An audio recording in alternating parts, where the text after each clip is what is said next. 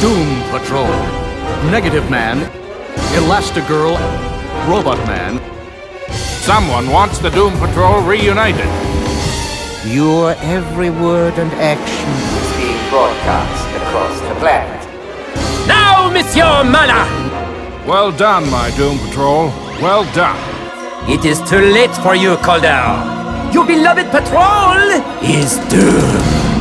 Hello and welcome to Waiting for Doom, the world's greatest Doom Patrol-related podcast where each episode we talk long and lovingly about our favourite superhero team of all time, the mighty Doom Patrol. Hey everyone, I'm Paul. You can find me on Twitter at reading_Hicks, and you can send us emails to waitingfordoom@gmail.com, and we also have a website, waitingfordoom.com. And we're on Facebook, and all our episodes are available on iTunes, Stitcher Radio, and Podbean, and in the computer. Yeah, they're all in there. Yes, they all are, yes. Hello, I'm Mike. You can find me on Twitter at AvantGarde. You can also find on Twitter our Sentient Show account. He's Wilfred. He's at WFDpod. G'day, Wilfred. How are you? Hello, humans. This week on the show, we are returning to Volume 5 for some more Giffen Clark goodness. Hooray, hooray. But first, Paul, how has your couple of weeks in comics and such been? Yeah, really good. Yeah, I've been reading the new comics, as the kids say. But I really enjoyed. I'm just going to say commentary. I don't usually think of Michael Bendis as a guy who sticks the landing on his stories that often. Right. But he just wrapped up like 12 issues of Superman and really stuck the landing and introduced the Legion of Superheroes again. So yes. And I was very impressed with that. So it was a bloody good read, as the kids say. You've been hanging out with lots of young people this week, have you? I'm all about the young people. Climate striking and yeah. Right. Okay. I didn't go to school the other Didn't day. you? Oh, well, solidarity. Well done. Any other good books that have caught your eye? No, I'm up to my nostrils in DC OCD reading. So. Right. Ouch. As the kids say. Right. I hear so many kids say, wow, dude, I'm up to my nostrils in homework. You know, I'm up to my nostrils in comics. Yeah. Yeah. What about you, Michael? Michael? I have not read a single comic other than the ones we're going to talk about in this episode. I've been using all my limited free time to get well and truly back into my miniatures painting and playing. So I've been really digging that. You know, the roar of the dice, the smell of the paint, the excitement of, you know, pushing little plastic men around tabletops. Oh, love it. It's very good fun. So it's almost like you can't really do two hobbies. Almost. Like almost. Yeah. A man can't ride two horses, as the kids say. Really, that one I've not heard the kids say. Oh, okay. Different kids in your area, I guess. So, yeah. I guess so. Yeah.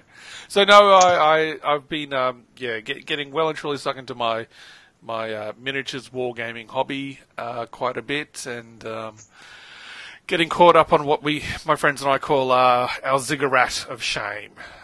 We each have this problem where we buy new stuff with every intention of building and painting it, and then another shiny thing comes along that gets added to the pile of shame until it turns into a ziggurat of shame. So, yeah. So I'm slowly trying to work through the ziggurat of shame, although a couple of items may have been added to it in the last 24 hours. So, good times. But no, actually, I tell a slight white lie. I have been slowly working through Batman the Golden Age Volume 2 once again, but I don't know, these stories from the 1940s, they're just not grabbing me, as the kids say. It's all very much, you know, fighting gangsters and hoodlums down on the waterfront, and not really having the kind of bizarre, wacky villains that Batman in this day and age does have. It's more about, that guy's a crooked businessman, and we're going to sort him out, but first we'll fight through all his thugs. So it gets a little bit samey after a bit. So, but it's still good fun seeing comics that are, you know, from the 1940s. So, yeah. But a lot of my time has been the painting and the playing with the miniatures. So yeah. Riding the other horse, yes. Yes, lucky me, 2 horses. 2-horse Garvey, that's what they call me. Right. Anyway, now that the horse has left the barn stable, let's go and have a look at the Doom News Desk. Doom News.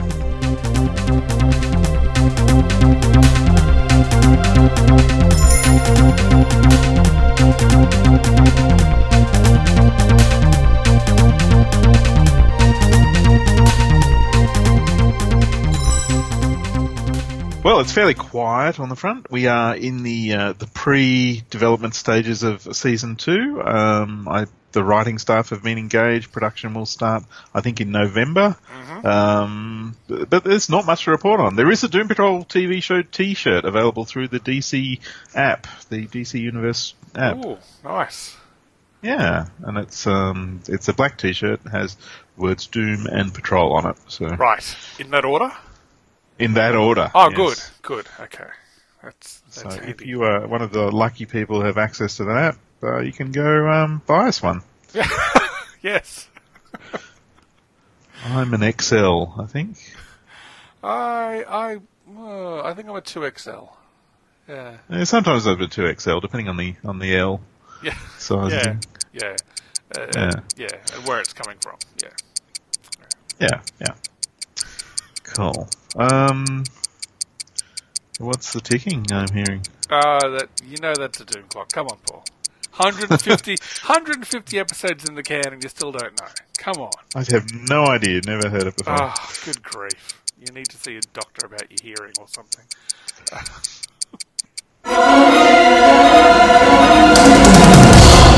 So, as we look upon the face of the mighty Doom clock, we can see that it has been just on 3 weeks since we had a new Doom Patrol book on the shelves, that being issue 3 of Doom Patrol Weight of the Worlds from Jared Way, Jeremy Lambert, Steve Orlando, Evan Doc Shaner, Be Still My Beating Heart, Tamara Bonvillain, Simon Boland, Andy Curry, and Maggie Howell. That issue saw the Doom Incorporated Detective Agency investigating the mystery behind the ever-expanding Goliath city that they were trapped in, and we discussed it in our last episode, episode 150. So issue 4 of Weight of the Worlds, which is going to take us to Destiny Beach, is due out on October 2nd, 2019, which is just 1 week away. What a time to be alive, Paul. They're still on track. They're doing great. Go Yeah. Yeah, go team. So, Paul, are you ready for the This Week in Doom Patrol History guessing game, with thanks to Mike's Amazing World of Comics? Abso-bloody-lutely. Absolutely. Wow. Language. As the kids say. Right, it's the kid's fault that you're swearing now, is it? Okay. Gonna roll the 8-sided die of Doom, and you are getting 4. Oh dear. Oh, that's not very much. No. Okay, is it volume 2? Higher. Is it volume 2? No, it is not. Had enough of that, haven't you? Never. All right. I'm going to say it's volume 6. Incorrect. Oh, look. Oh.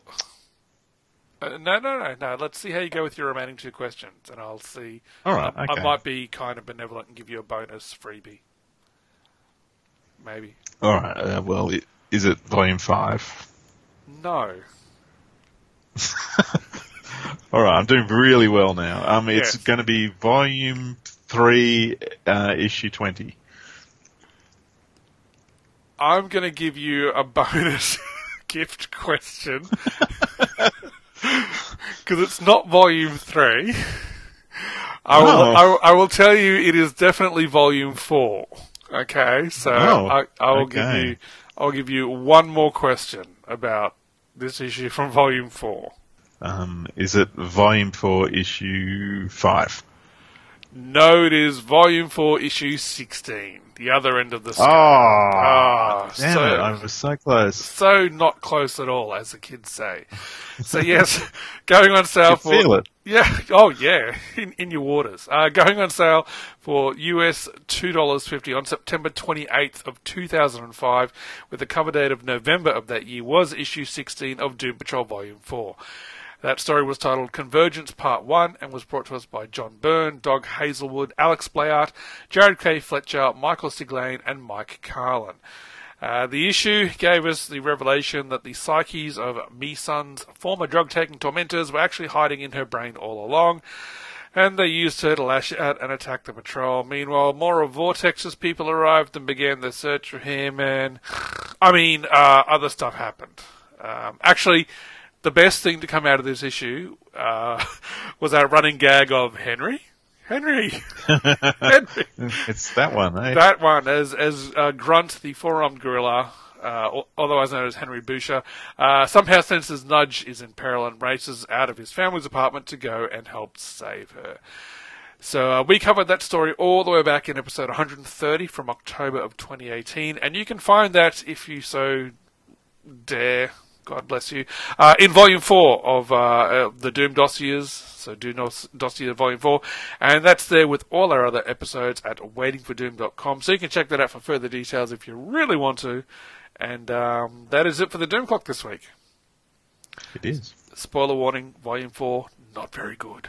The episodes of us talking about it, they're fantastic. They're great. Oh, we were great. We were fantastic. Paul, you were in your prime, mate. Yeah, not that you aren't. I'm not saying you aren't now, but mate, you were, hot stuff. I was just bouncing off your energy at the time. Oh, look, we were on fire. We were firecrackers.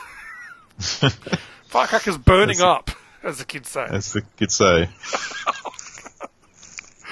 I'm just going to make a note for the possible episode title. So, Anyway, onwards and upwards, my friend. Let's go. Okay.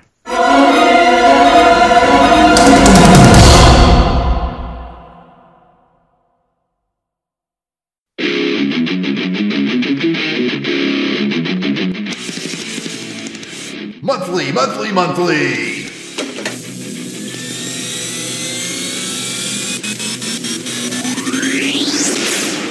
It's Action Film Face Off. Hello, I'm Jason the Weasel Skull Ulbrich, and I'd like to tell you about a podcast I do with my brother, Jared Ulbrich, the yard sale artist. Action Film Face Off. Yes, thank you, Jared. Action Film Face Off is a podcast where my brother and I, who are both military combat vets. Jason was a Navy SEAL.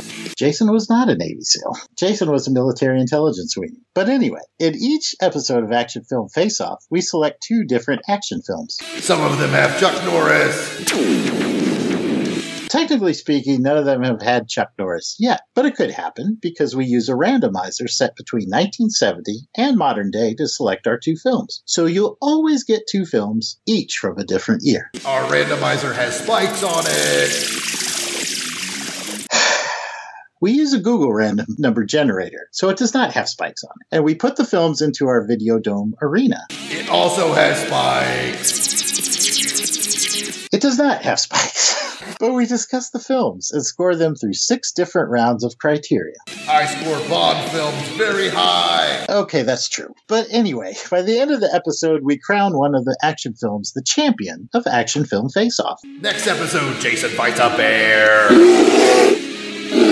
Jason is not fighting a bear, but please give our show a listen. We're part of the Longbox Crusade network of shows. Pat Sampson killed a man with a sword once.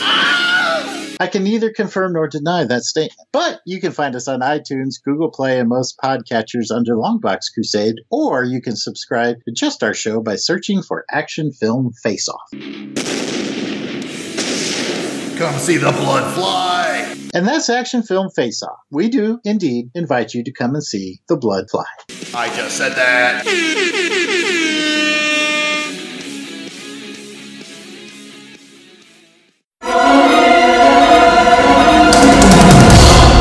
And now it's time for Doomsplaining, where we, surprise, explain stuff about the Doom Patrol by looking at a couple of issues from a certain volume. This week we're at Volume 5, looking at issues 10 and 11. And Paul, please kick us off with your synopsis of issue 10. Okay, so in issue 10, well, before issue 10, we had the events of the earlier issue numbers in which the Doom Patrol had Jane return to the team. She turned up on Oolong Island carrying Danny the Brick. and they were pursued by some interdimensional gentrifiers who wanted to basically seize the last piece of Danny for nefarious purposes, and they solved the situation by creating a decoy brick after they regenerated Danny as a hut, or Danny the Bungalow, as he's known now, and that brought Ambush Bug to join the team at this point. Or, we presume he's going to join the team. He's hanging around. Yeah.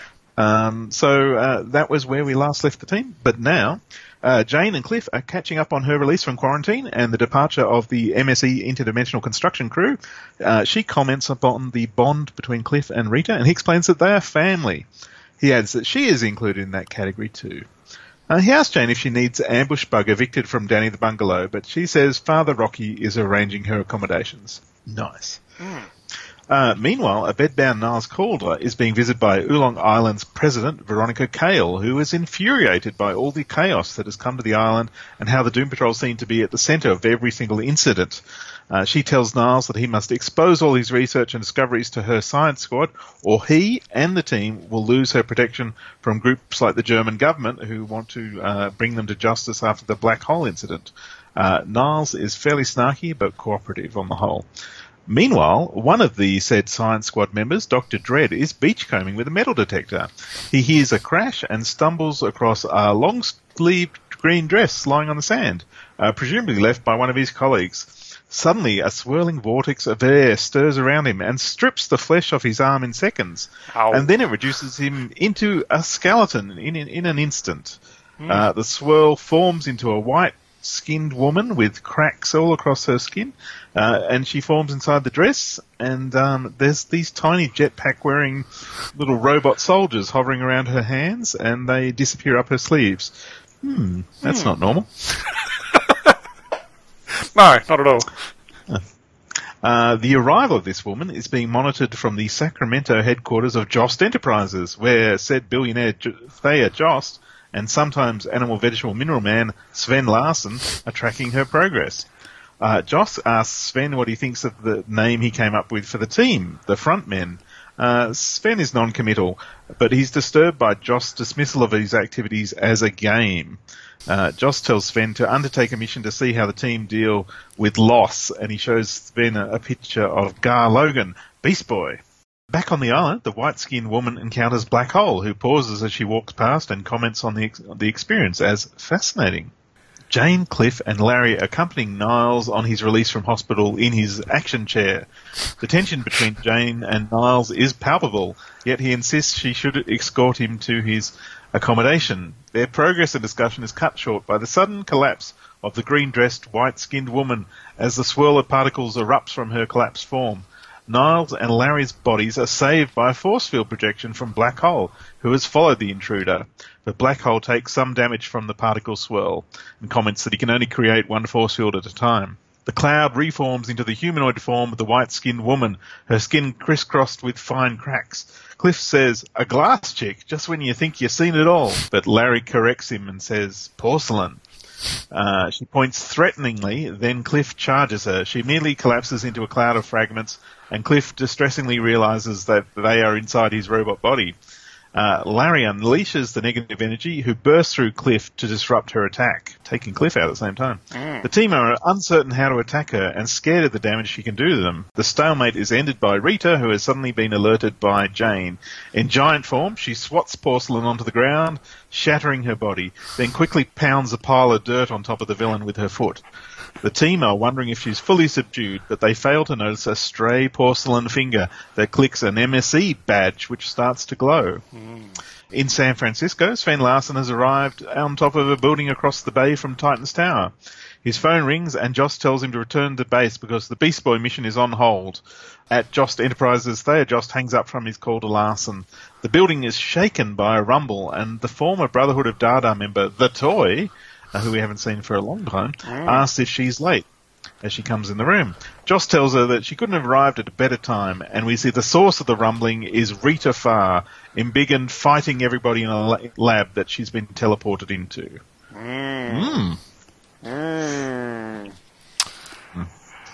I gotta say, I really like the porcelain woman. Yeah. She gets called Porcelain, basically, so just... Yeah. I think... Get that. I think in the next issue she actually gets mentioned as the porcelain doll, but not in this one. But yeah, she's weird and creepy, and puts up a good fight for the patrol to face. She's really... And poor Dr. Dredd. He's just out on the beach on Oolong Island, and there's a journal note from Rocky Davis, the father Rocky Davis, counselling the team, and he's saying how Dr. Dredd is concerned that his work is going to be marginalised and he'll be deemed expendable. And he kept steering the conversation around to an old science fiction TV show, something about feeling like a crew member wearing a red shirt, and has taken to wearing a red T-shirt day in and day out in a show of solidarity. It's just like, that poor bastard. So yes, there's a fair bit of humour in the fact that he gets taken out immediately while wearing his red shirt. Mm-hmm. Yeah, and he's a character that we've never heard of till now. No.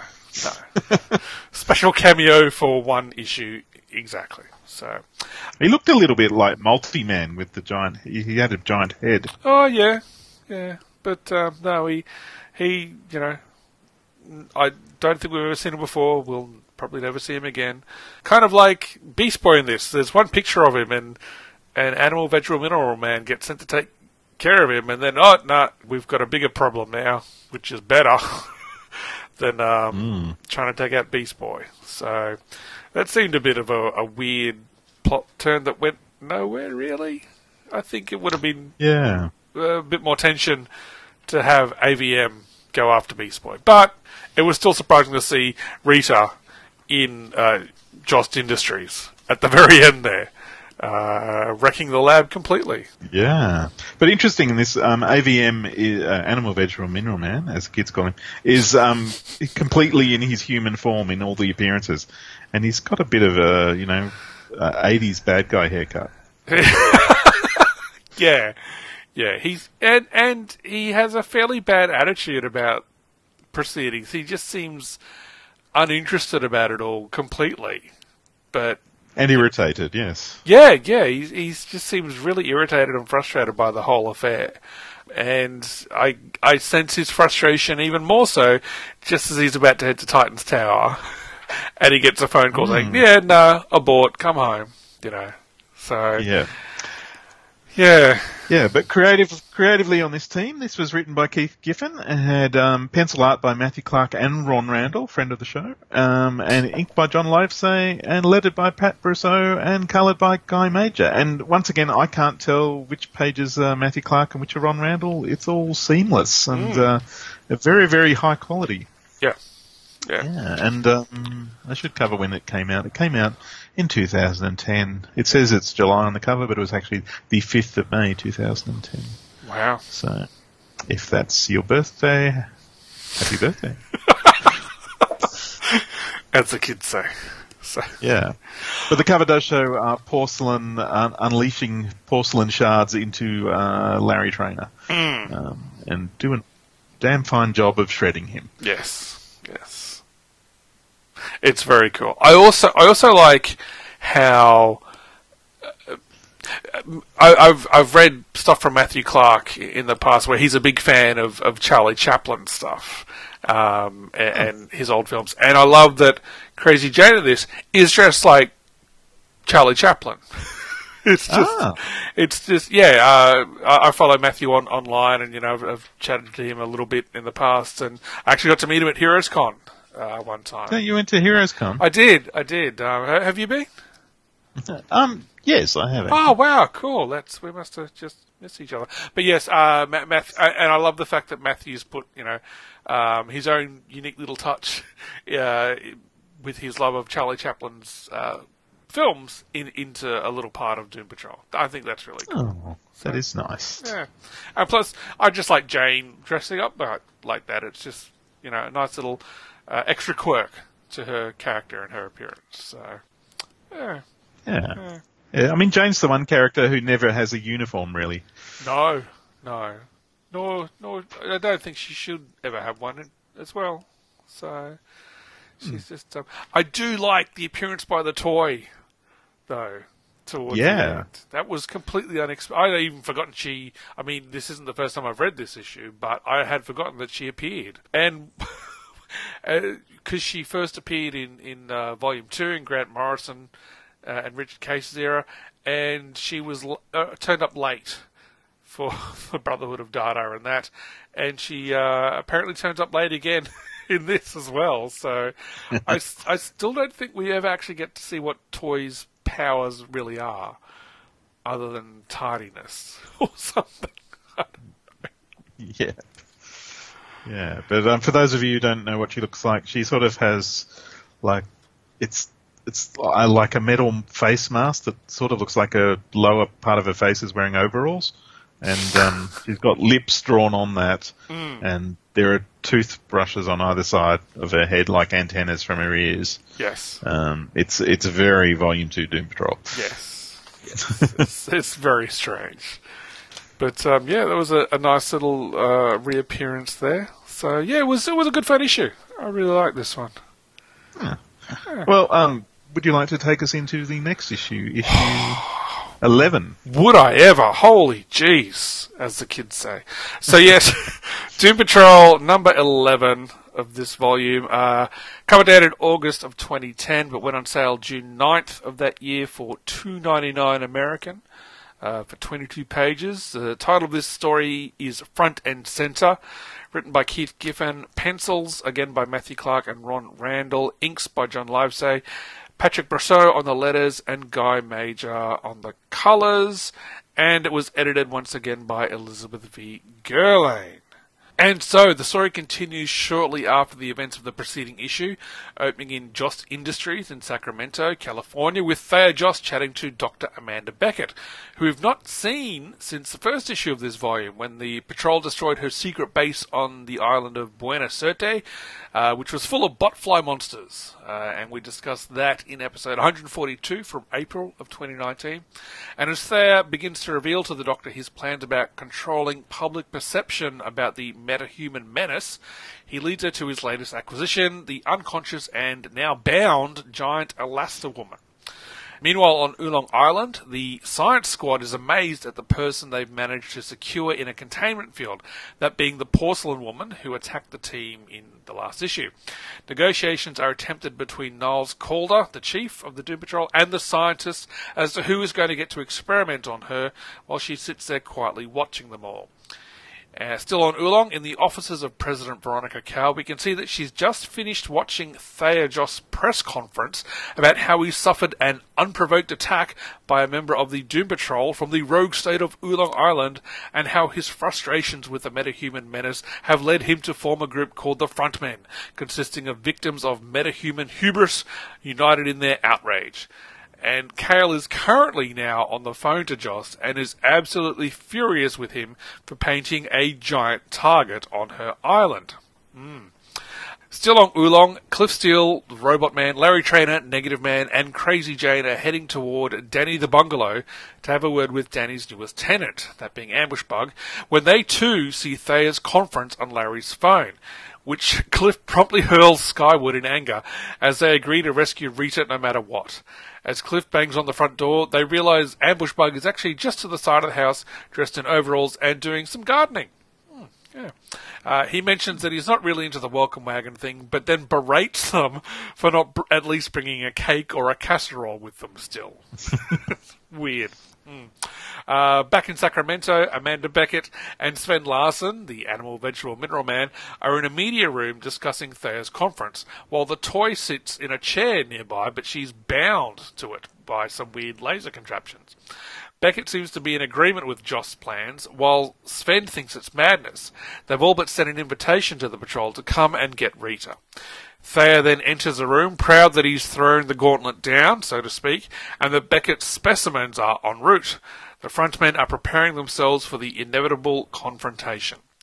We then learn that the patrol have enlisted help from Ambush Bug due to his teleportation powers to go and get Rita. However, the search doesn't begin well as he zaps them to Japan, then Brazil, then Scotland, Egypt, Arizona, and finally Italy before Cliff yells for a timeout. Larry has to restrain Cliff when it's discovered that A, Ambush Bug is using a map of Albuquerque, New Mexico, and B, he was saving the Jost Industries building as the last place to look on his list of 243 places to search for Rita. Just as the police arrive, Ambush Bug finally teleports them to a men's room in Sacramento, mainly because he just needs to go to the toilet. At that exact same moment, Sven Larsson also enters a men's room. And then the next thing he says is, "Oh, crap," before he, Cliff, and the Negative Being burst back out through the wall, pummeling each other. Dr. Beckett makes a tactical withdrawal while Ambush Bug holds Larry's prone body, sobbing, "He was too young to die. Oh, the humanity." As the fight continues, Ambush Bug has managed to be serious for a second, teleport away to search for Rita, then zaps back to teleport Larry back to her. But they've arrived too late to stop Beckett from changing into her botfly queen form, with dozens of her botfly monstrosities climbing all over Rita.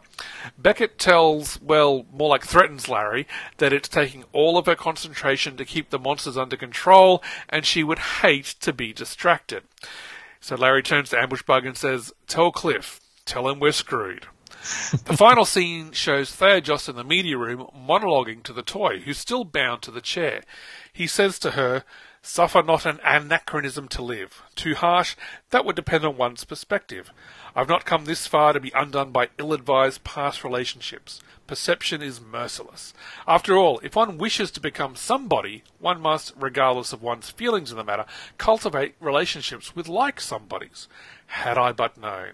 Windmills, as it turns out, are not for tilting. Each serves a function past the decorative aspect, even if that function is reduced to a lure by which gaping tourists are parted from their money. So is reality defined. Radical idealism will only take you so far. A hard truth, to be sure, but an unavoidable one. Where have all the free-thinking radicals of yesteryear gone? Those day-glow acolytes worshipping at the altar of benevolent nihilism? To the boardrooms, for the most part. Sad but true. Darwin was right. Evolve or die. None are so mad as he who will not consume. In embracing nonconformity, were we not embracing an alternate conformity dictated by the very act of nonconformity? A decidedly unprofitable conformity, unless one is the provider of the means by which the illusion of nonconformity was achieved. We all grow up. If we are lucky, we surrender the misconceptions by which we tried to define ourselves. It's at this point that Thea puts his hands around the toy's head and basically crushes her skull in. As he continues, the scales, if you forgive a biblical reference, fall from our eyes. We are, if not reborn, resurrected into the truth. Nobody has ever changed the world. It has always been somebody. Such a basic truth, such a painful truth, resilient in the face of revelation. That is the difference between being a nobody or an anybody and being a somebody. A mover, a shaker, a force to be reckoned with. A somebody. And on the final page, we see coming out of Theodos' body a new version of Mr. Nobody, except he's now bright white. And he says to Thea, a Mr. Somebody, if you will. And they will, Mr. Joss. Oh yes, they all will. What did you think of issue 11, Paul? I love the fight between Animal, Vegetable, Mineral Man and the incoming team. It's hilarious. Yeah. Yeah, and I really like the way that Sven is changing his body. He's not doing the classic sort of dinosaur tree thing. He's, mostly doing one form with, like spiky diamond hair and things like that. So it looks really cool and lots of fun. Yeah. But I find the death of the toy, sort of anachronistic for the comic and kind of mean-spirited. And, I think it's to show the revelation that this is the villain and he's not to be trifled with, but it really did seem like just a woman being offed to show how bad the bad guy was, unfortunately. Yeah, there is that aspect. But I have to admit, I love that monologue scene, even though it's quite gruesome because, yes, he as you said, it's a gruesome death, but as he's rambling along, you're kind of thinking, where is he going with this? What's all this stuff about being a somebody? And then when you turn the page, it's like, oh my god, it's Mr. Nobody, but he's now Mr. Somebody.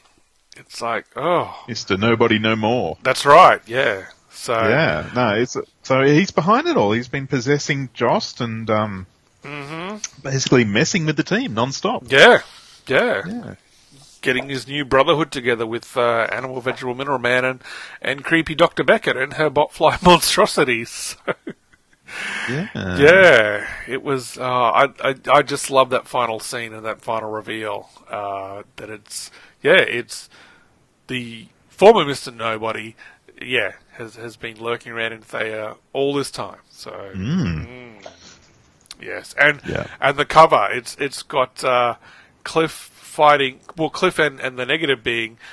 Fighting, I guess, a kind of classic version of Sven Larsson's head, because his head is half a dinosaur. And he's so large that Cliff's foot is literally in his mouth on the cover. So, yeah. But Ambush Bug is just funny and weird in this as well, and the scene where he's teleporting them all around the world, and all you see is, it's like, one panel says Tokyo, Japan, and you see a pop, and then the speech blue, nope, and that happens for 6 panels on the one page. Yep. Yeah, and it's like, when Cliff says, you were saving Joss' home site for last, and Ambush Bug's response is, well, it's always the last place you look, and just Larry holding Cliff back from punching Ambush Bug. It's great. It's got some cool fight scenes. It's got some comedy. It's got plans and machinations advancing, and it's got a fairly a little bit of an over the top death and sacrifice of a character. I hadn't thought of that before, Paul. That's a really good point. That it's kind of just getting rid of someone to show how bad the bad guy is. It's a little bit over the top. Yeah. Particularly why we don't understand. I mean, he's basically implying that she's an old associate and unworthy of his current state. But it's very unnecessary. But I guess he's not the nice Mr. Nobody that we're used to. Yeah, he's definitely a changed being. But having Amanda Beckett there, I mean, it just means that Mr. Nobody has been behind everything from the first issue onwards. Yep. So, I mean, that was where they lost Nudge, and that's where they met Amanda Beckett and her Botfly army. And, and then the interdimensional gentrifiers, they're all MSC, they're all working for him. It's him all the time. Yep. And this is where we see it all come out. So, I remember reading this, and because I think when this had come out, I'd sort of just been racing through the Morrison stuff, so I'd sort of just gotten out of the original Mr. Nobody stories, and then to get to this, it was like, oh my god, he's still around! Oh, what the hell! So that was really cool, and I'm really looking forward to seeing the rest of the series, because we're at the halfway point now. Yeah. Well, good stuff. Do we feel like we have Doomsplained this sufficiently? I think so. I as we always say with this volume, if you get the chance to read it, please do so if you haven't already. It's such good fun. It's got everything. It's got superhero fights and comedy and shocking twists and turns, and I love it. I love Volume 5. Yeah.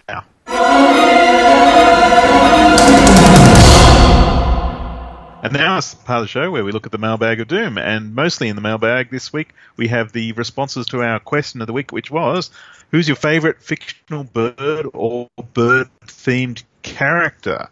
And we got a lot of responses on this one, and we heard from Ed Latore, and he said, I'm going to go with 2 answers because I'm a wild man and no one can stop me. When I was 10 and getting G.I. Joes and playing with them, they ran out of generic snake-themed villains and started making third-tier Spider-Man and enemies. So Raptor is the one 10-year-old me says. But my real answer is Vulture 2099, because this was one of the first comics I ever read, and there's a really great twist on Vulture that really creeped me out as a kid. I honestly don't know how well it holds up, but I legitimately remember the feeling when it happened. And include a nice picture of Raptor, who is truly one of the lamest G.I. Joe figures ever. Yes. Sean Ross then chimed in with saying, I want to stay on brand and be snarky, but my love for Tim Drake won't allow me to. He is the best Robin and maybe the best character of the 90s. Wow. Okay. Ooh. Big call. Picking up that big phone and dialing there, Sean. Doug Zavisha added, Northwind is the wrong answer.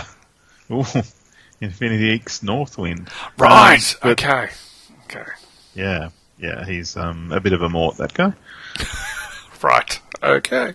We then heard from Casual Hex, Revenge Technician, who said, I would feel shameful choosing anyone besides Hawkman for this, but that motherfucker has earned his spot at the top for me. Honourable mentions, all the other Hawkfolk and inhabitants of Hawkworld. Okay, that's fairly direct. Meet the Hawks. Yes. Yeah.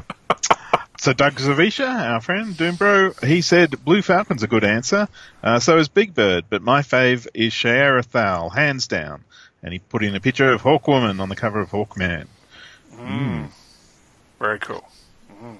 Kevin, who this week is Melt, Eat, Knit Review on Twitter, gave us a picture of the Silverhawks logo. Ooh. Did you ever get into Silverhawks? Not at all. They were awesome. They were like, cyborg space cops.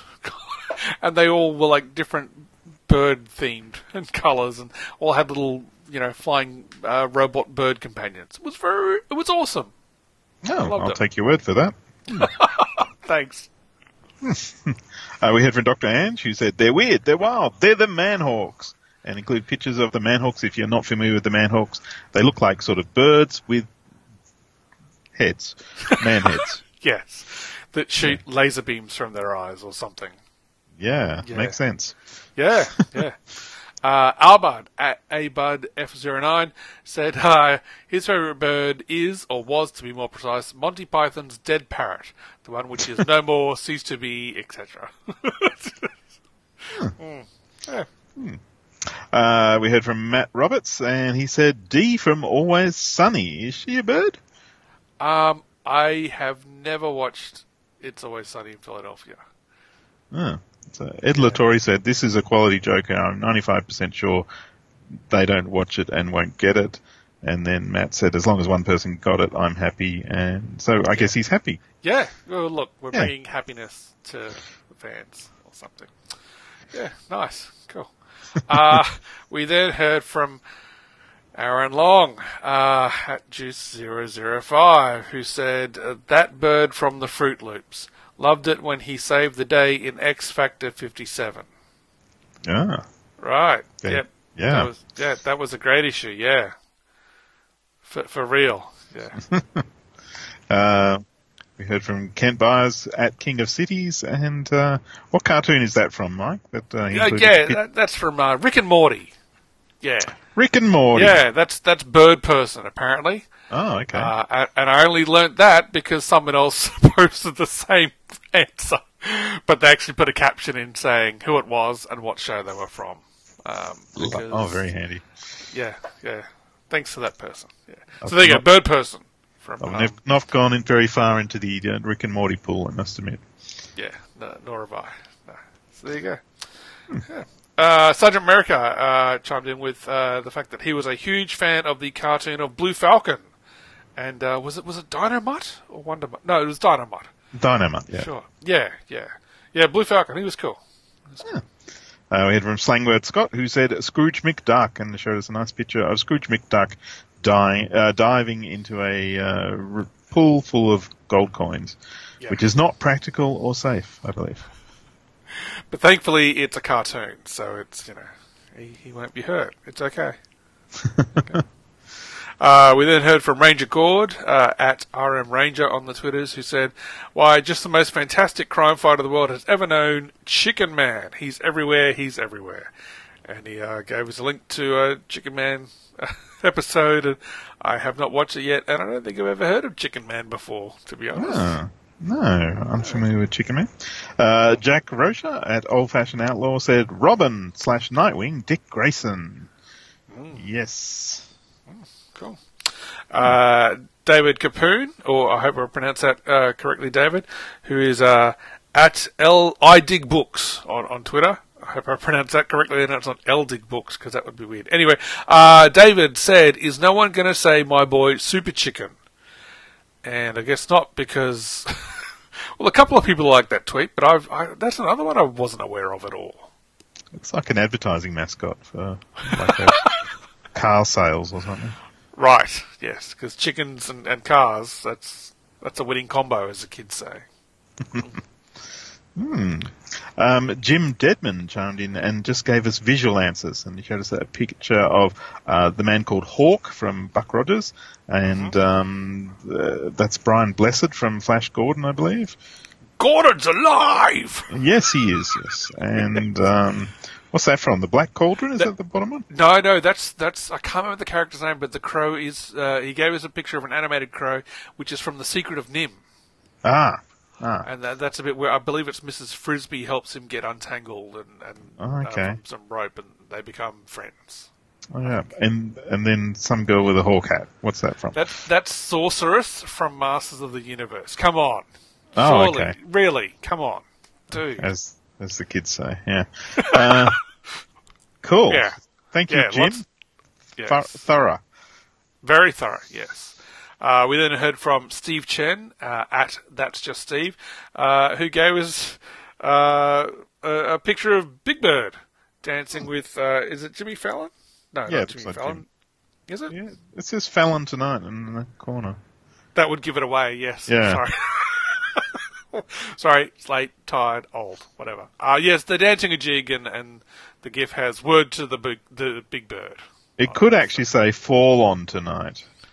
Yes, it could, but I don't think so somehow. Oh, okay. On Facebook, we heard from Baruch Nahon, who said Red Raven, timely, 1940, and Marvel, later. And his daughter, the second Red Raven, died in Avengers Arena, 2012. Oh. Right. I can't remember Red Raven, but I do remember liking Avengers Arena. That was a pretty good comic. Okay, cool. Simon Richardson chimed in with saying it has to be Bird Person from Rick and Morty, and then showed us a picture of Bird Person with which one's the old dude? Is he Rick or Morty? That's Rick. Is it? Okay, there you go. Yeah. You can tell I'm a fan. They made it from Gotham Sharon, who said, I'm only half joking when I say it is Condor Man, and showed the poster of Condor Man. Do you remember Condor Man? Only very vaguely. It was a one-off movie that looked amazing on the poster and in the ads, but it was okay. It wasn't amazing. It was a film, yes. Yes, and Frank Spencer was Condor Man, if I remember correctly. Oh, right. Yes, okay. Yeah. Right. Good old Frank. Clinton Robertson chimed in with Hawkman, but a very close second is the 1990s version of Black Condor, unless we're counting Robin due to the bird-related name, in which case we're going to need an entirely new ranking system set up. Ooh. Okay. Thanks, Clinton. Jared Driscoll said the Golden Age Hawkman. Okay. Nice pick. Jonathan Schaefer-Hames chimed in with Sam Wilson as either Falcon or Captain America. Okay. Ooh. Okay. And Keith G. Baker said Northwind by a mile. Anyone who says otherwise doesn't know what they're talking about. Ooh. Shots fired. Yeah. as the kids say. Mike Zomkowski asked, do birds of prey count? I would think so. Yeah, sure. You know, it's in the name. They're birds. Yeah.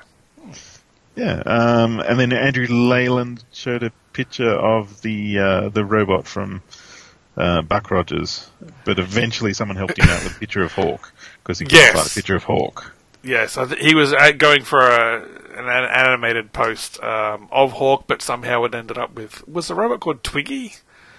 Tweaky? Tweaker?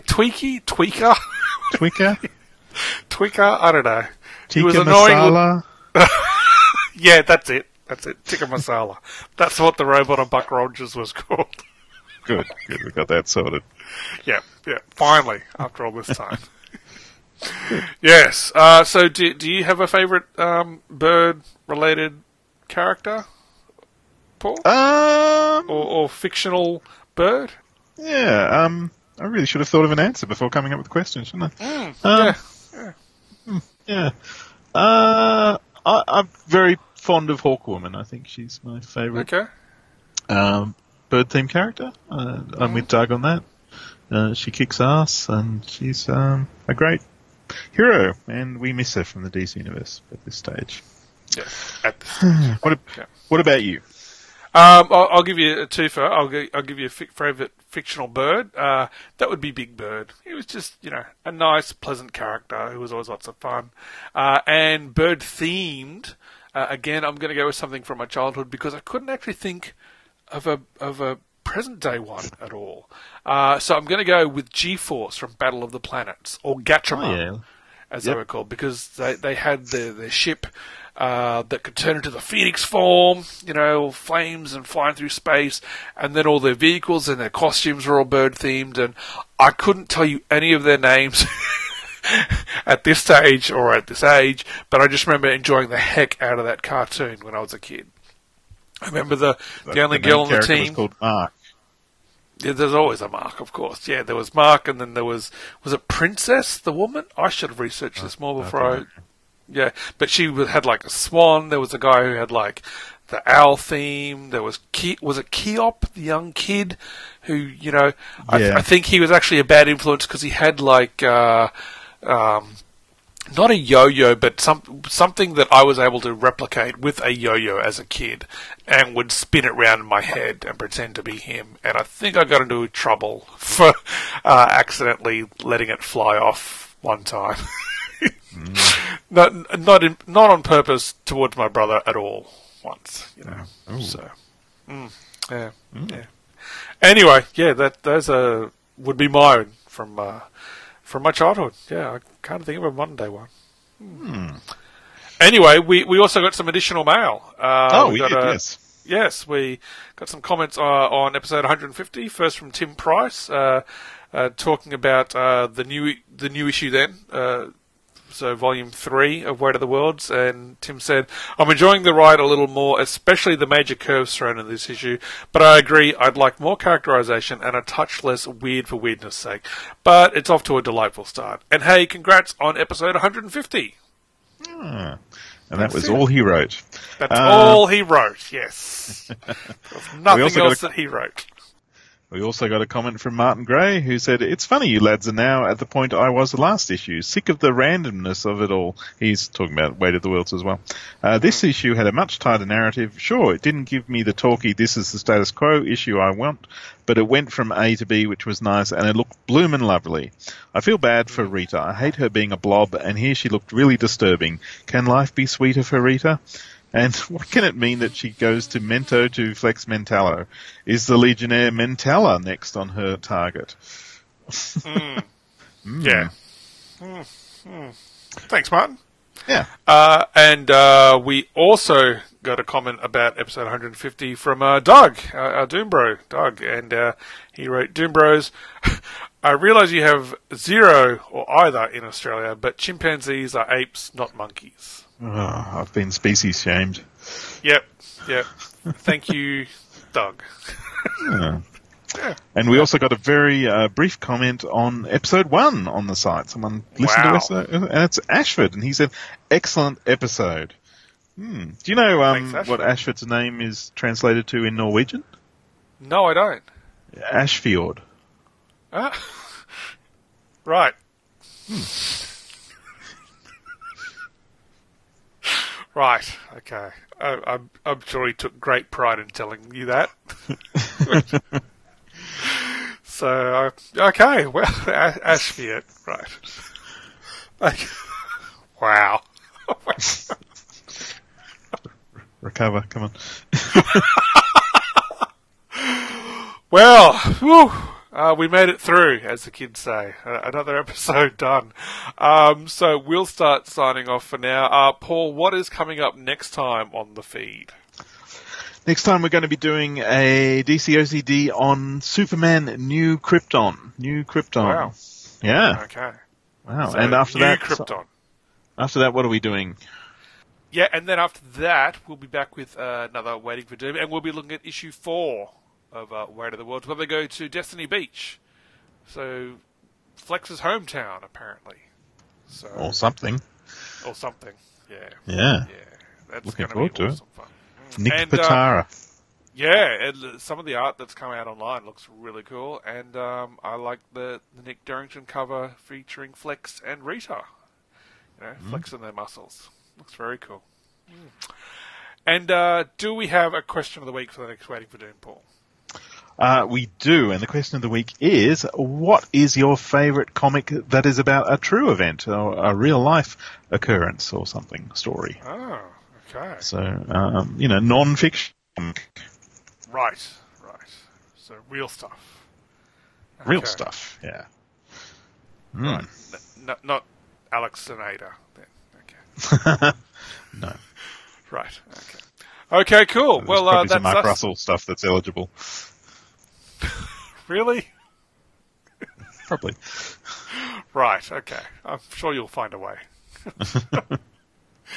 So that's us done for another episode. As always, you can get in touch with us on Twitter at WFDpod. You can email us at waitingfordoom@gmail.com. You can check out the Waiting for Doom Facebook page and our awesome site, waitingfordoom.com. So as always, stay weird, be good to each other, don't be a crumb bum, and we will catch you again next time for more Waiting for Doom. Waiting for Doom.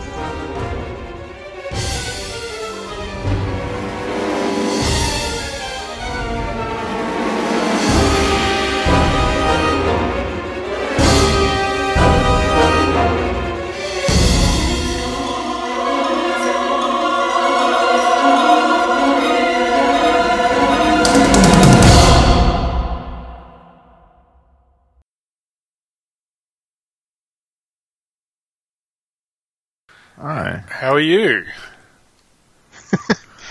I'm terribly natural. How are you?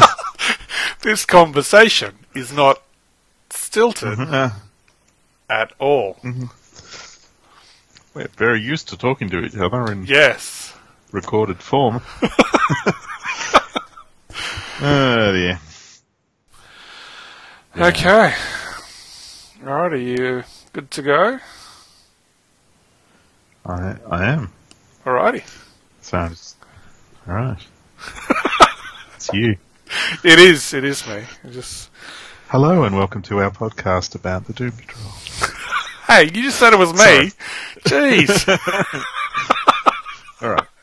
You do it then. Can I? It's, written in the script and all. Good Lord. Okay, here we go.